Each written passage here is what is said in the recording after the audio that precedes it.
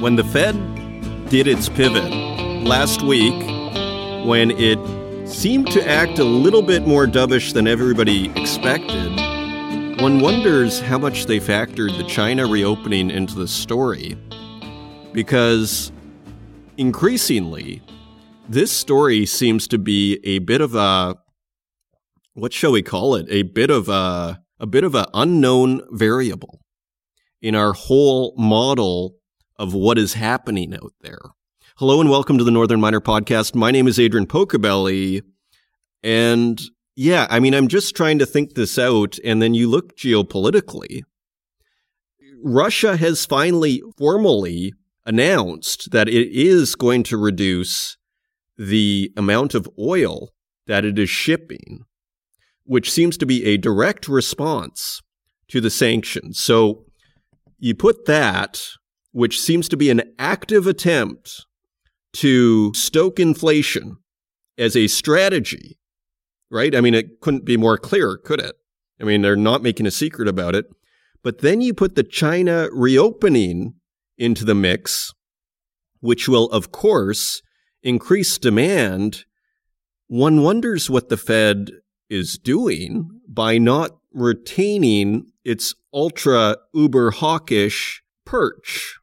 So it's quite interesting. I mean, at the back of your head, you wonder to yourself, have they seen data that looks so terrible that is coming that they are just going, okay, no matter how much we want to reduce inflation and demand, there is such troubling data in the pipeline. As they say, monetary policy has delayed reaction, or however they put it, right? And that is what Jay Powell was saying. So it's quite the bind one wonders that the West could be in. And I mean, the pendulum so far is in the West's direction. So far, the West was completely bailed out by Mother Nature here, at least with the very warm winter in Europe, historically warm. So far, things have worked out to the West, but you kind of feel like the pendulum, as you see the markets there, with Bitcoin, right at $25,000, maybe it can go a little higher to 30, maybe it keeps going. I mean, nobody knows the future, and it's almost a fool's errand to attempt to predict the future. But, I mean, we have to do some outlooks and forecasts in this business. That is the nature of investing. Otherwise, it really is just blind chance, isn't it?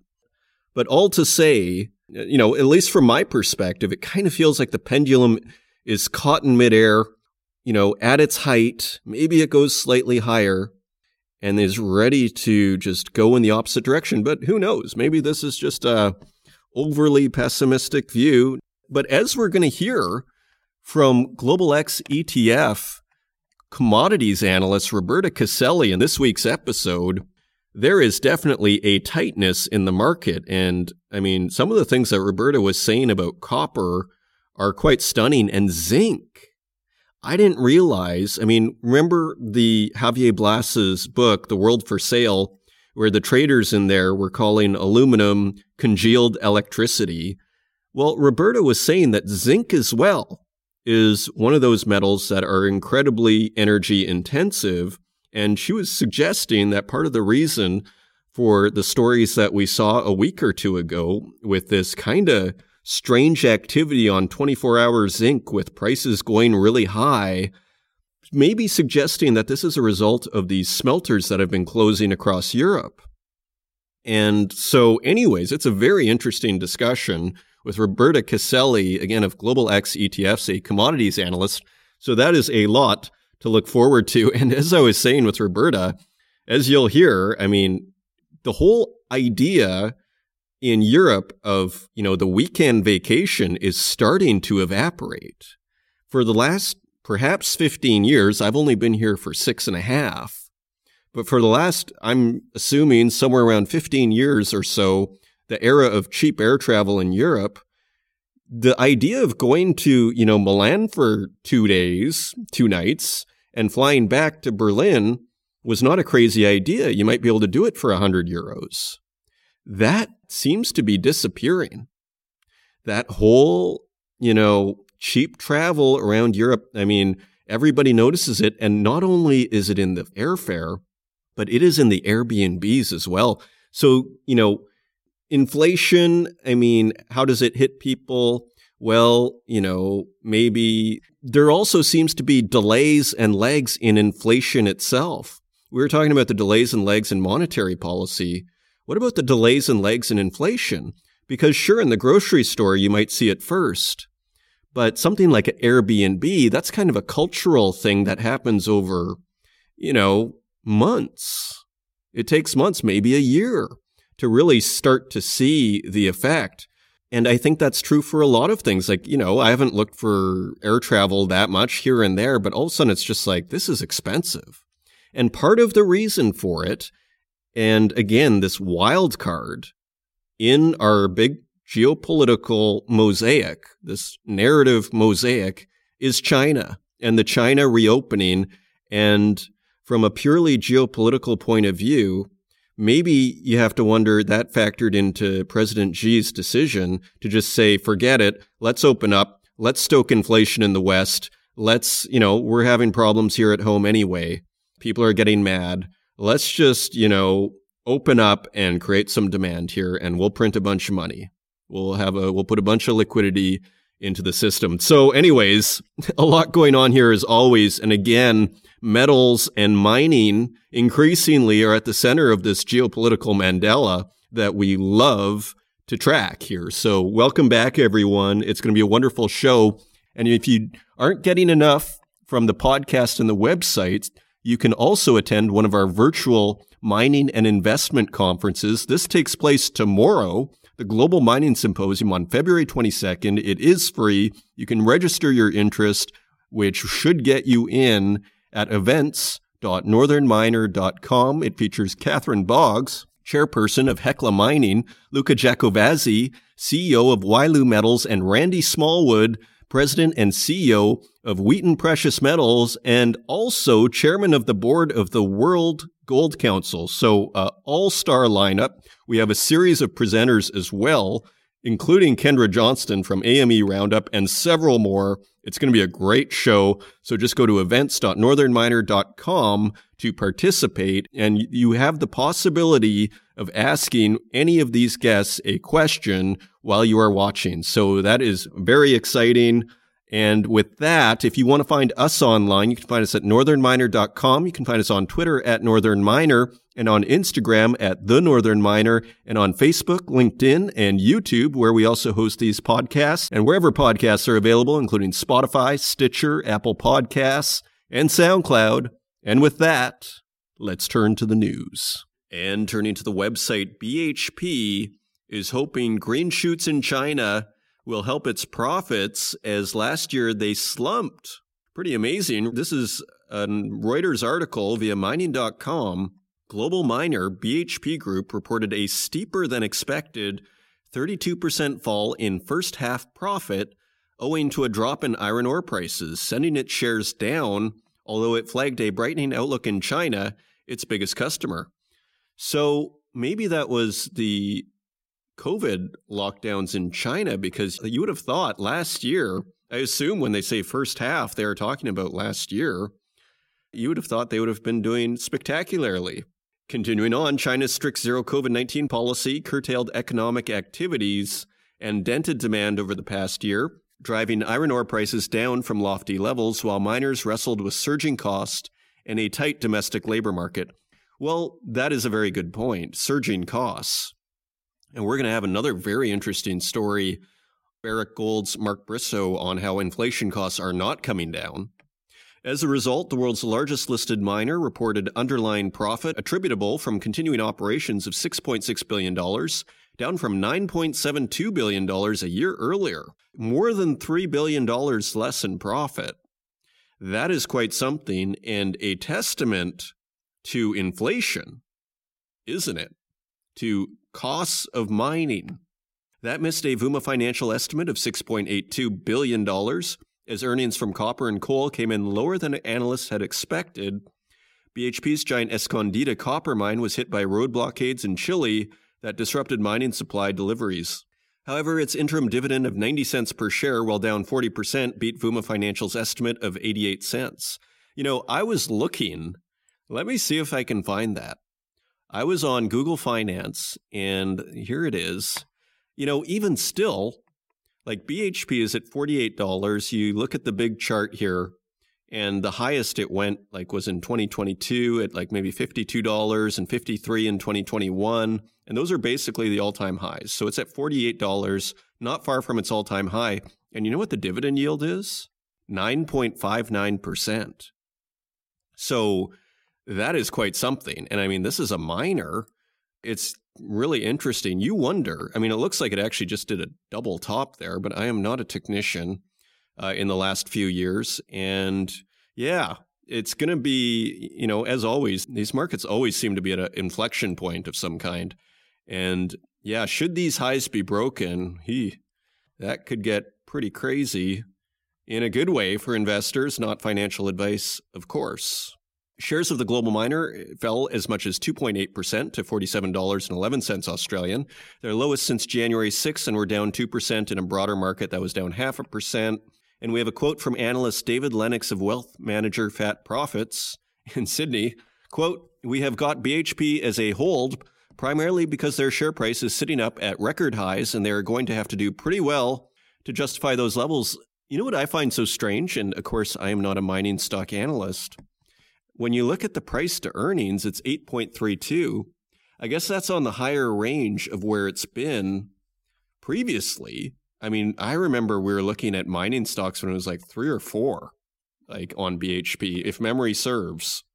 So they're considering those pretty high levels. According to David Lennox, the miner said it sees, quote, markedly higher, end quote, price floors for some commodities than prior to the COVID-19 pandemic, given the rising marginal cost of production. Remember Paul from the Sirius Report, who really just emphasized the whole point that it's all about energy, right? And, if your energy is high, everything else is going to be higher, including your metals. And it sounds like BHP is saying the exact same thing. And we have a quote from BHP, quote, "The lag effect of inflation," and we were just talking about this, "the lag effect of inflation and continued labor market tightness are expected to impact our cost base in the 2024 financial year," BHP said, as it logged a $1 billion inflation hit primarily from diesel costs for the half. So they talk about the lagging effects of monetary policy. I think there's something to be said about the lagging effects of inflation. Because now I get the sense that, ironically, as the Fed seems to be pivoting, or at least doing a semi-pivot or a halting of the tightening, it feels like now is when the inflation is hitting from over here, anecdotally. So continuing on, analysts at RBC Capital Markets said BHP's first half was, quote, surprisingly poor, but is a strong indicator of what is a still challenging inflationary environment for the miners, end quote. And again, you start to see the argument for the metals themselves in terms of an investment thesis, don't you? Because when you buy the metal, you're not worrying about the cost of energy for the miner. Okay, so, it's pretty interesting. BHP also said it expected aggressive global interest rate hikes from last year to slow growth sharply across the developed world. Well, when did they say that? That was probably before Powell's press conference that they said that. I wonder what they think now. And then here we have China. However, after a difficult first half, the miner said China appears to be a source of stability for commodity demands as the world's second largest economy and top metals consumer reopens and looks to revive its debt-laden property sector. And this property sector idea is something that Roberta Caselli mentions. She highlights it. She starts with it, that the property sector in China, should it stop falling, which it seems like it has, according to her, that could mean a heck of a lot for commodities, particularly industrial metals. So here it's being mentioned again. And the reason I emphasize it is because we don't really often hear of China's property sector as playing this pivotal role. But the more I'm reading here, the more I'm seeing, okay, China's property sector, we need our eyes on that. BHP's confidence in China's economy was buoyed by green shoots it has seen since the start of the calendar year, including new loans, house prices, and business sentiment surveys, CEO Mike Henry said, quote, "There's a lot there that has given us confidence that we'll see an acceleration in the Chinese domestic economy," he told reporters on a conference call. So, pretty interesting. Again, following mining sometimes feels like you're on the pulse of inflation to a certain degree. Continuing on, China's supply concerns boost aluminum prices. This is also Reuters via mining.com. Aluminum prices climbed on Tuesday to their highest in more than a week on output cuts in China, though rising inventories capped gains. Benchmark aluminum on the LME was up 0.6% at $2,472 a ton after touching its highest since February 10th at $2,485 per ton. China's Yunnan province has asked aluminum producers to reduce power consumption by 40 to 42% from September levels in the face of an ongoing supply crunch. So, interesting. And again, we're talking about aluminum as congealed electricity, and we have a quote from Suckden financial analyst Jordy Wilkes. Quote, "Aluminum prices have been supported by the prospect of capacity curtailment in China due to power availability. This could see output cuts as seasonal demand starts to pick up in March." I mean, again, from a geopolitical perspective as well, rising aluminum prices cannot be good for inflation in the West. And increasingly, like, what is Russia and China going to do as far as if they want to damage the West and fight back? What are they going to do? Are they going to get out their military? Or are they going to do inflation where basically they can say, look, it's just the financial markets. It's not us. Right? I mean, isn't that what you would do? That's what I would do. And I mean, again, Russia seems to be overtly doing it with the curtailment of oil supply. So continuing on, analysts estimate output cuts at smelters in China since the middle of last year will cut supplies in the top consumer to less than 40 million tons by the end of February. Aluminum stocks in LME registered warehouses have nearly doubled to 581,300 tons since February 6th. In warehouses monitored by the Shanghai Futures Exchange, aluminum inventories have jumped 360% since late December to 249,000 tons. On the technical front, support for aluminum comes from the 200-day moving average of around $2,245. I wish I asked Roberta about aluminum. There is simply too much to get through, but that would be fascinating. The next time she is on, we will have to do that. Continuing on, General Motors digs into mining business to lead race for EV metals. This is Bloomberg News via mining.com. And it says here, General Motors is trying to speed ahead in the race for metals underpinning the industry's shift to electric cars. The U.S. automaker is competing for a stake in Vale's base metal unit. Wow. Why is that not in the headline? They are competing for a stake in Vale's base metal unit, people familiar with the matter said this month. A deal may give GM access to the Brazilian mining giant's copper and nickel resources that are a key to making EV batteries. That is quite something. GM is competing for a stake in Vale's base metal unit. I mean, that is quite something. GM has made several such wagers recently, buying equity while rivals mostly signed supply deals. Wow. Last month, it bought a $650 million stake in Lithium Americas to help develop Nevada's Thacker Pass mine, which may support output of as many as 1 million EVs a year. I mean, literally, we're digging up the world's resources to make cars. I hope we all feel this is worth it. I hope this is all what we should be doing here. We're literally digging up what's left to make cars. In October, GM invested $69 million in Australia's Queensland Pacific Metals, a producer of nickel and cobalt. The moves are strategic bets to secure supplies that are getting increasingly sought after. And CEO Mary Barra said in an interview with Bloomberg Television in New York, quote, "We'll continue to work with many people in the industry, especially in lithium and the other critical minerals. I think we'll be positioned to have a competitive advantage." Wow. So that is happening. And get this, Rio Tinto partners with BMW for low-carbon aluminum supply. This is Cecilia Jamasmi on mining.com. And so BMW is looking for low-carbon aluminum, and Rio Tinto, they think, may be able to help them. Mining giant Rio Tinto has agreed to supply BMW with aluminum it produces in Canada using hydroelectric power in a move that will allow the German automaker to lower its carbon footprint.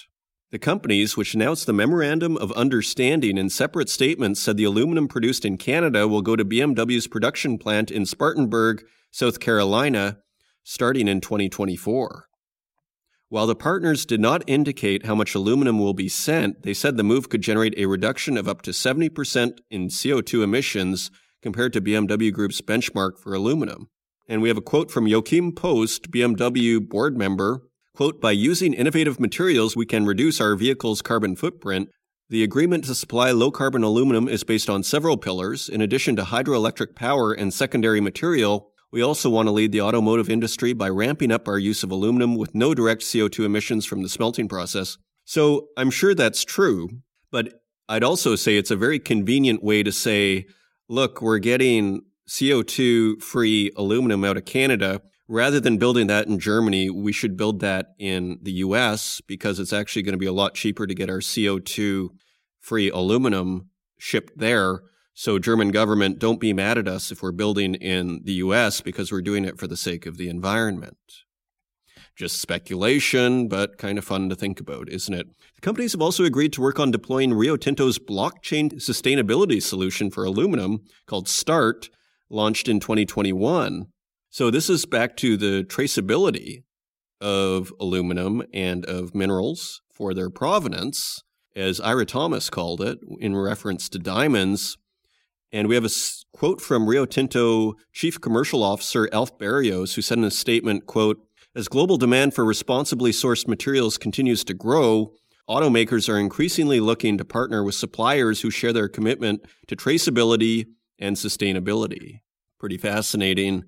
And remember Lynas in Malaysia having issues with getting certified for production after July? Well, we have an update here. Bloomberg News via mining.com. Minister signals Lynas can run Malaysia unit if waste taken back. So, Malaysia's science minister suggested Lynas Rare Earths could keep its unit in the Southeast Asian nation if the Australian company ships out the radioactive waste. And we have a quote from Minister Chang Lee Kang, who said in a tweet on Sunday, quote, "If someone is willing to ship the low-risk radioactive waste, as claimed, out of our country, the government can consider retaining CNL plant in Gebang." Well, you know, it's hard to argue with that logic. This Chang Lee Kang seems like a very skilled politician, don't they? Seem like a very, very skilled politician. Earlier this week, Lynas got its operating license for its Kuantan plant renewed for 3 years starting July 1st, but failed to get approval to keep running a unit that Malaysian authorities says generates radioactive waste. And Chang continues, "No party has the right to continuously produce radioactive waste in our homeland." Chang Lee Kang is an excellent politician from my perspective, and I'm not talking about ideology here. I'm talking about very powerful, simple statements. I mean, who's not going to agree with that? No party has the right to continuously produce radioactive waste in our homeland. A piece of political brilliance out of Malaysia. Continuing through the global south here, which increasingly our news is very much based on. Congo watchdog wants billions of dollars more from China infra deal. That's Bloomberg News via mining.com. I assume they're talking about infrastructure. I've never seen that shortened to infra in a headline, so a little surprised by Bloomberg there. The Democratic Republic of Congo's government watchdog called for a major overhaul of the country's $6.2 billion minerals for infrastructure deal with China after its investigations found significant breaches of the 2008 agreement. I think they're looking for breaches to renegotiate this thing. Congo hasn't been adequately compensated for the copper and cobalt reserves it contributed to the venture, which undertook to finance $3 billion of infrastructure projects using the proceeds of mineral sales from a $3.2 billion mine, the General Inspectorate of Finance said. It called for the value of the investment in infrastructure to be increased to, quote, at least $20 billion in view of the value of the deposits transferred, end quote. So there will be some surcharges on that deal. While the mine is pumping out metal, The Chinese partners have only disbursed about $822 million of infrastructure funding over 14 years, the IGF said in a summary of its findings published on its website on February 15th. Quote, these works have remained, for the most part, without visible impact for the population. The watchdog also accused the Chinese companies of financial malfeasance, including transfer pricing and dumping, and called for them to be fined $100 million for breaching capital controls under the nation's mining code by not repatriating more than $2 billion in export revenue. So this is pretty interesting, isn't it?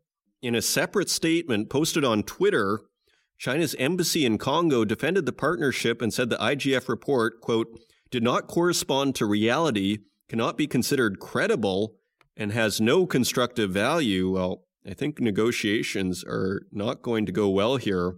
Quote, the Chinese government encourages the Chinese companies to work with their Congolese partner to improve cooperation by providing more benefit to the Congolese party and resolve disagreements through friendly and reasonable dialogue. The embassy said. It added that it would, quote, resolutely respond to any violation of the legitimate rights and interests of the Chinese companies. So, resources and geopolitics continue, again, to be center stage here in the relationships between countries. Newcrest CEO says ball in Newmont's camp in takeover talks. This is Bloomberg News via mining.com. Australian gold miner Newcrest Mining is, quote, worth a lot more, end quote, than the approximately $17 billion takeover bid made by U.S. rival Newmont, according to the company's interim chief executive officer. Quote, the company is not up for sale, and this was unsolicited, end quote. Sherry Dew said in an interview on Bloomberg, quote, we have offered Newmont limited conversations to share a bit more about where we see a value in the portfolio, and so obviously that's with them now to see if they'd like to decide to engage. Newcrest earlier on Thursday said it rejected the bid by Newmont announced earlier this month, but indicated that it is prepared to provide access to limited, non-public information on a non-exclusive basis. And we have another quote from the interim CEO. Copper in particular in the portfolio is something that I would assume makes us very attractive to many people out there. The future for the metal is, quote, very bright. Yeah, as we'll see from Roberta Caselli, she was saying how Trafigura says there are only days of copper supplies when normally there are weeks. Think about that.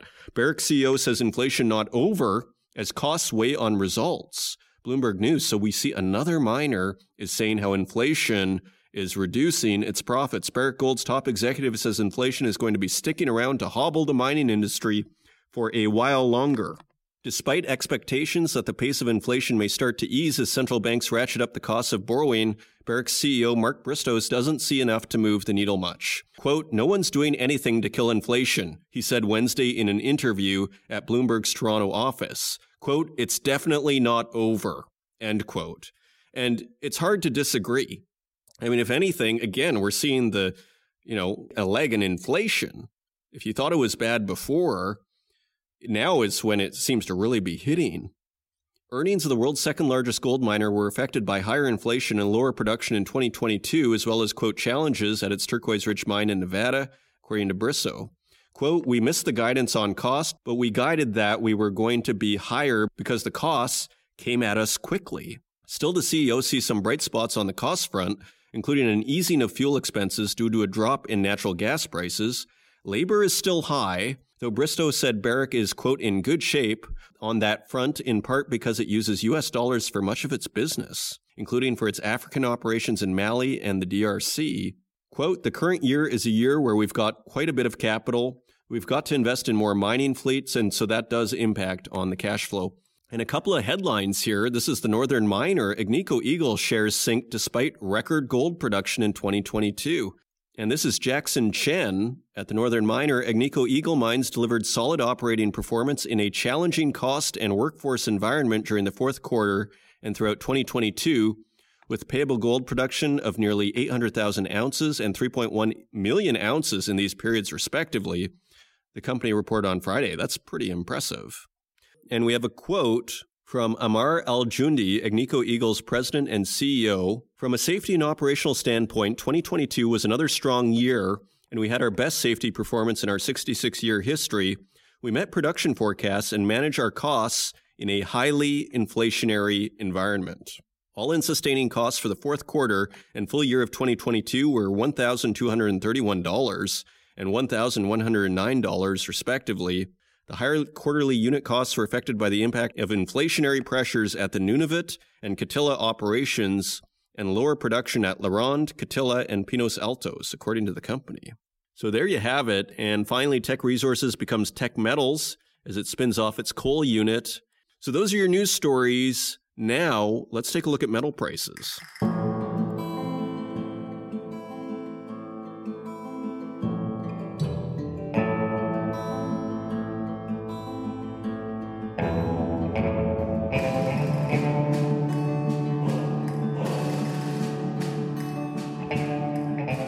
And turning to metal prices, let's just take a quick look at the 10-year bond, and it is at 3.912%. That is 0.16 higher than last week. So we have seen a general climb in the last 5 weeks, and we are nearing that 4% 10-year bond again.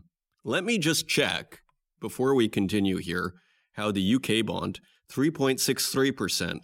Remember when it was above 4%, where, is actually at 4.5%, where all chaos started to break loose for the UK 10-year?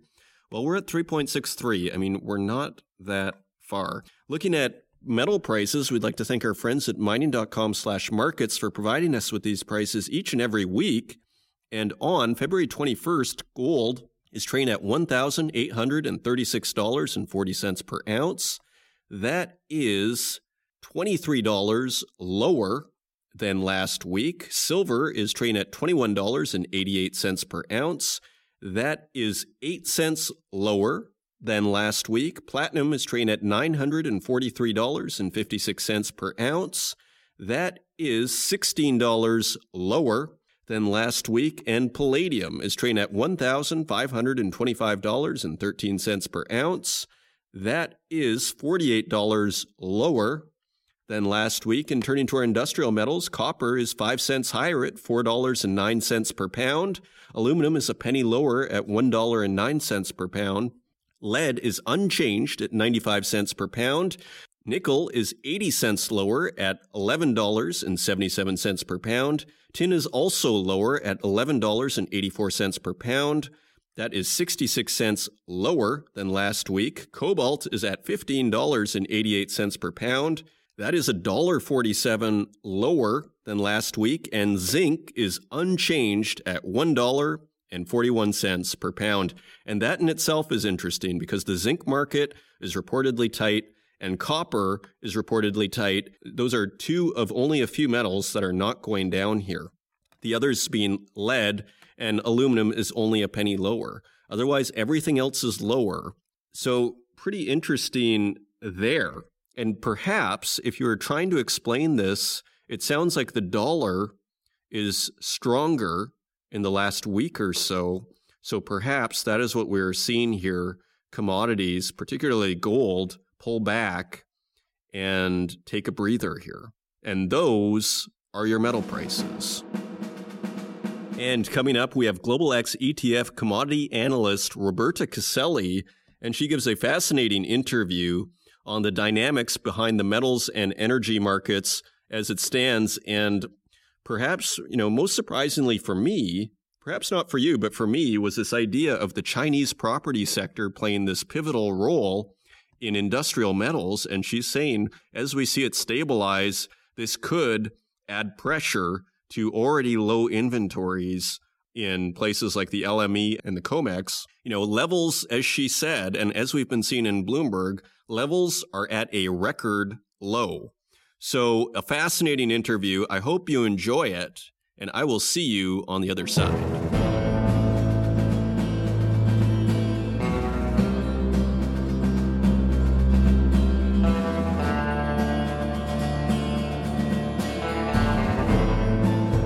Joining me today, I am very pleased to welcome to the Northern Miner Podcast for the very first time, Roberta Caselli, commodities analyst at Global X ETFs. Roberta, welcome to the program. Thank you very much, Adrian.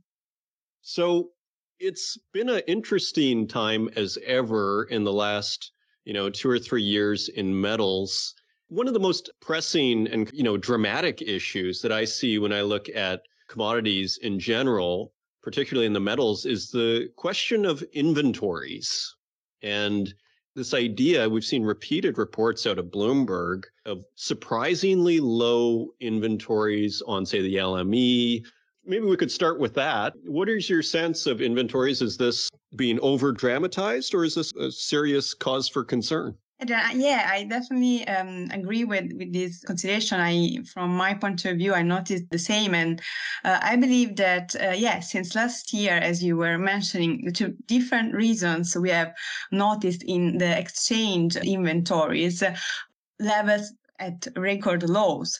For example, I think something to underline it is very important is that exchange inventories. So, for example, as you mentioned, LME, SHFE, and COMEX, for example, are not the entire stories, but they are a good proxy. So, some of the inventories are more difficult to track. So, for example, the inventories in China, but just looking at exchange inventories once, as you were saying, I think since last year we witnessed to a substantial drop in mainly industrial metals inventories, such as, for example, copper and zinc too.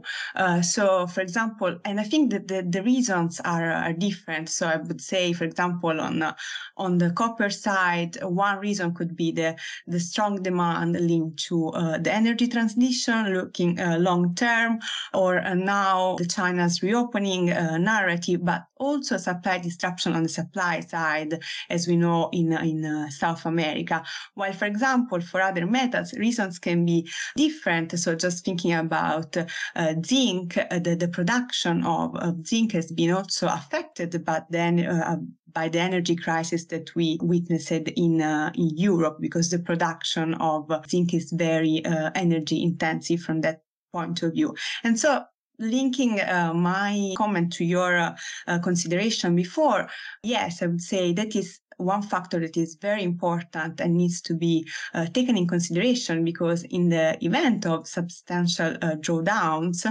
I think that we could see traders trying to replenish their stocks, and this could put further pressure on prices and eventually spikes in the sense that there are concerns about shortages.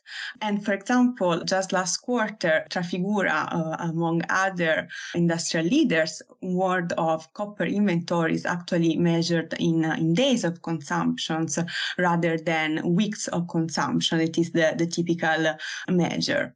Now, I would say just in the last months, we have seen that metal inventories in the LME are still very low, but at the same time in China, due to mainly the seasonality linked to the New Year lunar period linked to the holiday, we have seen strong builds, and these are mainly seasonal. And I would say that now is important also to understand if we are going to see important draws, because earlier or more quickly than expected would be a confirmation that there is a strong rebound linked to Chinese demand from metals.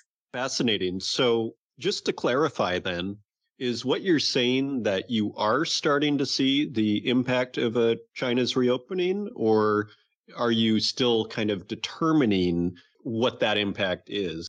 Yeah, I believe that we have already seen, at least on pricing, a big impact. So, for example, copper hit just in January a 7 months high, mainly linked to the sentiment on China's reopening. But yeah, on the fundamental side, I believe the next weeks are going to be very important. One indicator, as I just said, is inventories.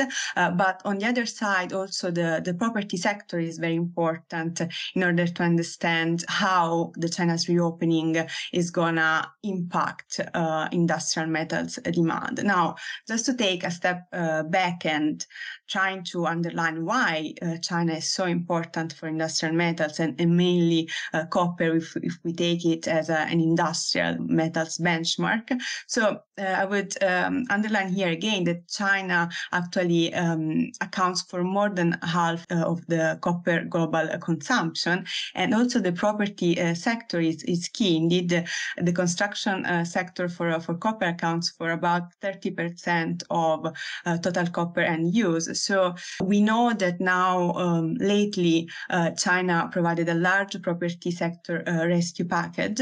And just last week, for example, came out the news that China's home prices steadied in January, ending a 16-month decline. So I believe that stabilizing home prices is already an important factor for boosting buyers' confidence in new properties. And so, yeah, I would say that understanding if the property sector could again recover to last year levels is one of the key questions for industrial metals going forward. And when you say property prices and just property development, are you talking about China or are you talking globally? I'm talking now specifically about China, but of course the end use is not about China, but China, I would say, is the most relevant factor for copper. Now, this whole story about copper is quite fascinating. I mean, when you say Trafigura says there are only days of consumption, to me, that's a bit of someone waving a red flag here, but it sounds like it's still in equilibrium. And maybe I'm asking you to speculate a little bit before we move on to other metals here, but what happens if there's not enough copper? Like, I guess the price goes up and more copper shows up, right? Or not?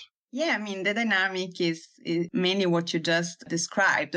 Of course, it's important to take in consideration the lead times, the most of all are actually long. So if you think about greenfield projects, that takes around 10 years to be implemented, while brownfield projects that are the ones already initiated can take less. But in general, in order to supply to ramp up, of course, it takes time. Now, in regards to the mine production for this year, it is expected to increase basically following this inventory situation and also to face demand.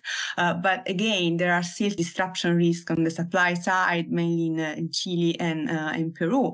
We heard news about Las Bambas copper mine in Peru reducing, actually operating at reduced capacity. First Quantum is also something, the decision to halt production is something that we are closely monitoring now because, again, could further exacerbate this price dynamic on risk of shortage. So I would say one of the main effects would be actually more volatility. And of course, the first, until supply comes up, one of the first reaction is going to be higher, I believe, is going to be higher prices.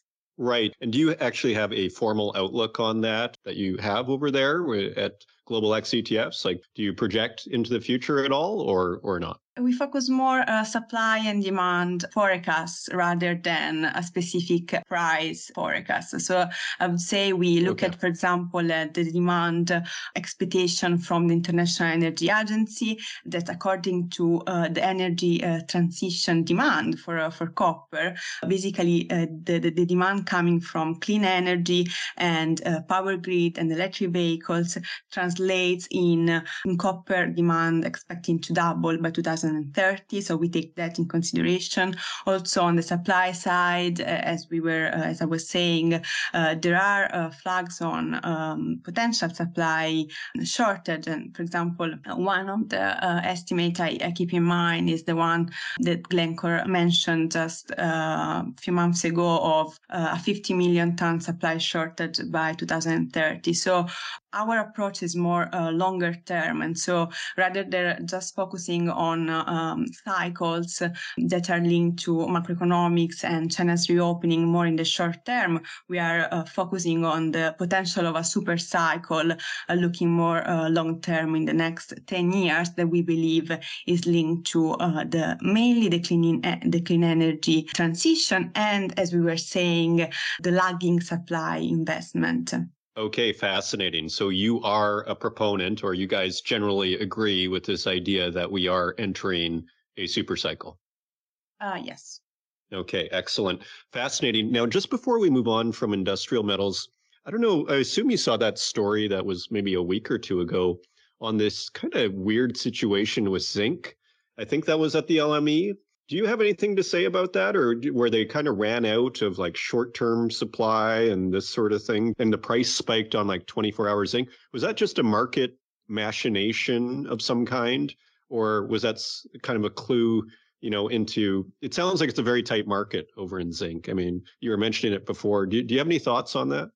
Yeah, I believe one of the main reasons of the tightness in zinc at the moment is a consequence of what we have witnessed this last year on the energy crisis and the spike of the energy crisis. And the reason I say that is mainly because the production of zinc is very energy intensive. So, of course, a spike in energy prices, as we have seen last year, actually translated in halting production, and many smelters in Europe, for example, decided to suspend production, and the inventories, especially in the LME, of course, the low level of that is a reflection of it.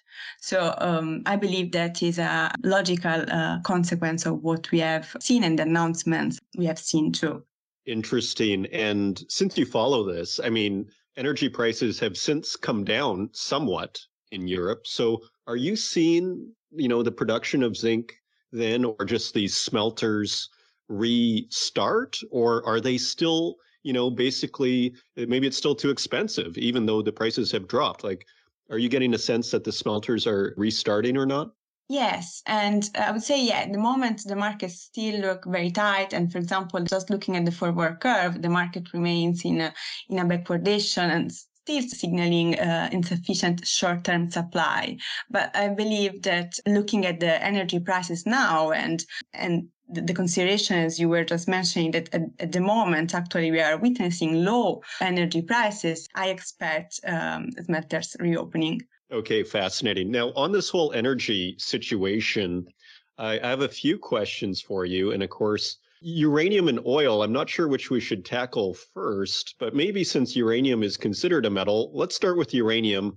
What are you seeing with uranium? I mean, people have been excited about this investment as long as I've actually been investing, since 2010. And just, maybe in the last 2 or 3 years, we've started to see some significant movement. What is your sense of the uranium market when you look out into the big world?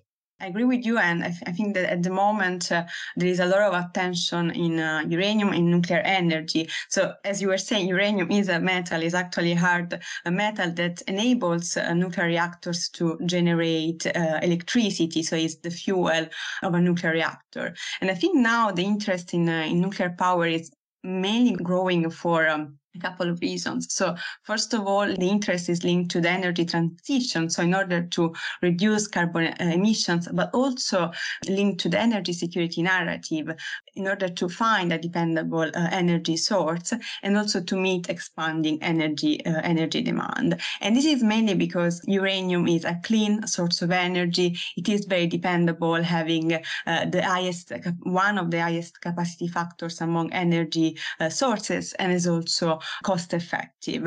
And I think looking shorter term, I believe also the Russia's invasion of Ukraine that altered the global energy landscape is one of the main factors contributing to the interest in nuclear power too, linking this to the energy security narrative. Indeed, I think with Europe in an energy crisis, countries worldwide may also begin to stockpile uranium for use as a backup power source. And indeed, we have recently seen that in December, the U.S. Department of Energy actually purchased around 300,000 of uranium in order to start this initiative of having strategic uranium reserve, as we have strategic reserves of other energy sources. But looking beyond this current crisis, the U.S. Inflation Reduction Act and the European Green Taxonomy actually positioned just last year the uranium as a climate change solution. And of course, considering the the nuclear, that uranium is the fuel to produce nuclear power, this would encourage investment in uranium too. And actually, another strong statistic that I keep in mind is the one coming from the International Energy Agency, that looking at the net zero emissions goals from countries, estimated that the nuclear sector must double in size over the next 2 decades in order to reach those net zero emissions goals. So the investment thesis for uranium is very strong, and many countries, we have seen so many countries' announcements lately, and I think the one coming from Japan is the most emblematic also from a sentiment point of view, because after 10 years after the Fukushima disaster, now Japan, there is a shift back to nuclear, and now Japan decided to again invest in new technology and restart idled reactors. And as I was saying before, I believe the main 3 reasons for that is that there is a high efficiency of production of energy. If you think about the energy produced by nuclear fission is actually hundreds of times greater than energy produced by burning the same quantity of fossil fuels. And as I was saying before, it is cleaner and also stable. So that's why I think it's starting to become increasingly important and part of the world's energy mix together with renewables. And tell me, do you know who the biggest buyers of uranium are as it stands, say in the last few months? Do you know that information? So what I would say is that we are tracking on the demand side, which are the main players. And so far in the nuclear sector, I would say Europe and US are the main players in terms of nuclear capacity. So, for example, Europe accounts for 25%, while US around 19%. But looking forward, is important when looking at these markets also to take in consideration the timing of demand coming from new reactors. So looking forward, we see Asia to become one of the main players, and mainly China. China is one of the most ambitious plans. So its plan is basically to construct the reactors planned around 150 in less than 2 decades. And so on a quarterly basis, we monitor the different phases of reactors. So the ones that are operating. So to give you an idea, in China is around 50, the ones under construction, the ones planned. And so looking at the plan is also important to understand the demand going forward.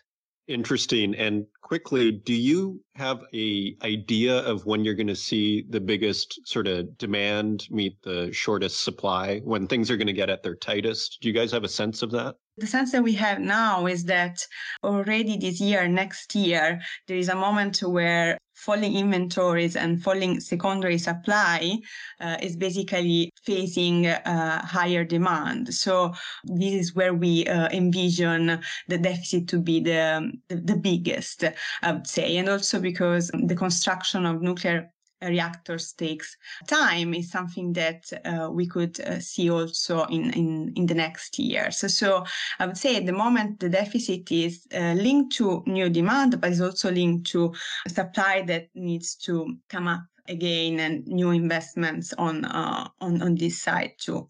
Okay, excellent. Now, turning to oil, I mean, oil is such an, contentious market. I mean, there's a lot of people saying they expect it to go down, and there's a lot of people who say it's very tight. And look at the U.S. is releasing more from the Strategic Petroleum Reserve. What's your sense of the oil market? It seems tight to me. I mean, but I'm just someone who reads the news. I mean, what's your sense? Yeah, I believe that these different views are actually justified by the several factors at play at the moment. And of course, one of the main factors is, again, China's reopening. And indeed, there is the expectation of a record in demand from China this year. But the hopes for a rise in Chinese demand for oil needs to be weighed against growing U.S. supplies and also worries about a slowdown. For example, just last week, we have also seen the news about the release again of 26 million barrels of crude oil from the strategic petroleum reserve from the US, while we expected a different policy this year. Actually, we expected the SPR to be replenished rather than again being released. And again, also from a macroeconomic point of view, is very important to understand how the central bank, the Fed, is going to continue its policy, if there is going to be a Fed's pause in its hawkish monetary policy, or if we need to wait more. But I would say overall, I agree with your view of markets still tight, and I also think that the conflict, the war between Russia and Ukraine, are going to continue to impact energy markets. So, for example, we knew that Russia was the world's second largest oil exporting nation, making up almost 10% of global oil supply, and we know already that already in January Russia saw a 46% drop in oil and gas income. And also we have seen that again Russia announced the first time that an oil output cut in order to that there was a kind of response to the restrictions in place. So we envision that there are still strong supply risks, not only linked to Russia, but also to OPEC Plus, that doesn't seem willing to increase production to compensate for this gap. So weighing these supply risks, even though we are witnessing growing U.S. supplies against China's reopening, I believe the market is still tight. And also on China's reopening, it's very important to underline that signs of revival in mobility are already visible. And for example, there was a significant increase in domestic flights during the Lunar New Year, and also the traffic in the main cities surged after the holidays. So yeah, there are different factors in play, and it's important to understand which are the weights to link to them. Well, I tell my friends, buy your plane tickets now, because I'm already seeing, the prices for flights here in Europe have, come up. And exactly. I'm sure there's many, you've probably seen it too, right? Yes. And Airbnbs are expensive. Everything's going through the roof. If I could just get a very quick follow-up on oil long term, do you see it ultimately as a fairly tight market in the long term, or is it too early to say? In the long term, it depends what we mean with long. It's true that if we look at the next couple of decades or even more, we know that we're going against a not favorable regulation, I would say, and a lot of attention is on renewables and the shift in energy markets. But I would say looking at shorter term, and also looking at the timing of the transition, I wouldn't envision this shift to happen suddenly, I would say. And I still see room to continue to invest, for example, also on the US side. Indeed, for example, next year, also the International Energy Agency expects a record in the amount of oil and gas production coming from the US. Okay, very interesting. So just wrapping up then on gold, what is your sense of the gold market? I mean, people are starting to get, generally speaking, pretty bullish, thinking that this is going to be a good year for gold. We hear of pretty interesting stories in the last 6 months, let's say, of central bank buying. Do you have any thoughts on the gold market and where we are with fundamentals? Yeah, definitely. So I would say that gold price moves in the last months have been, of course, linked to the Fed's monetary policy and the slowdown now of the potential pause and the slowdown that we have just witnessing of its tightening cycle. And of course, the main reason of that is that gold is a yield-free asset. And as we have seen last year, rising real treasury rates increase the opportunity cost of holding gold and can reduce gold investment appeal. Now that we expect a slowdown in a less hawkish path for Fed, that could suggest real rates and US dollar to lose some ground. And so this could support a case for gold to break out higher.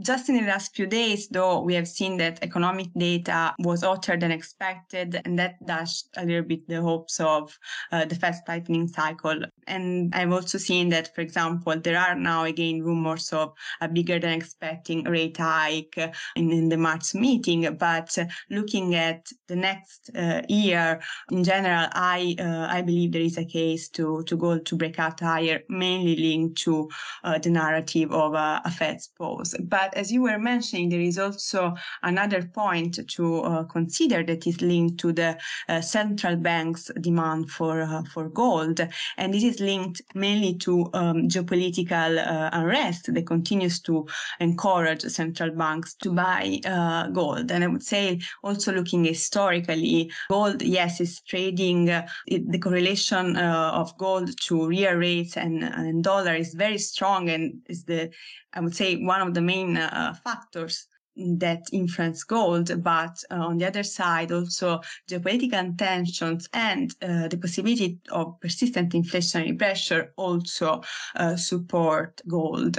Okay, and finally, just in terms of the inventories, do you have any sense of gold's inventory levels? Are they normal? Are they below normal? Are they, very tight, or is there plenty of gold in stock? What we have seen, and for gold and silver too, actually, is that COMEX inventories and the London Bullion Market Association inventories have dropped quickly last year. And one of the reasons I can think of is, as I was saying, central banks buying in regards to gold, while for silver, we have seen high imports coming from India that could be linked to the solar panels investments. Actually, we have witnessed to a quick drop in both. Okay, that is fascinating. So, Roberta Caselli, thank you for joining me on the Northern Miner podcast today. And if people want to learn more about Global X ETFs and yourself, where should they go? The best source, I would say, is our website, so globalxetfs.com. Okay, excellent. Well, thank you again, Roberta, for the fascinating interview. It's wonderful to meet you, and I hope to meet you again on this program. Thank you very much. It was my pleasure.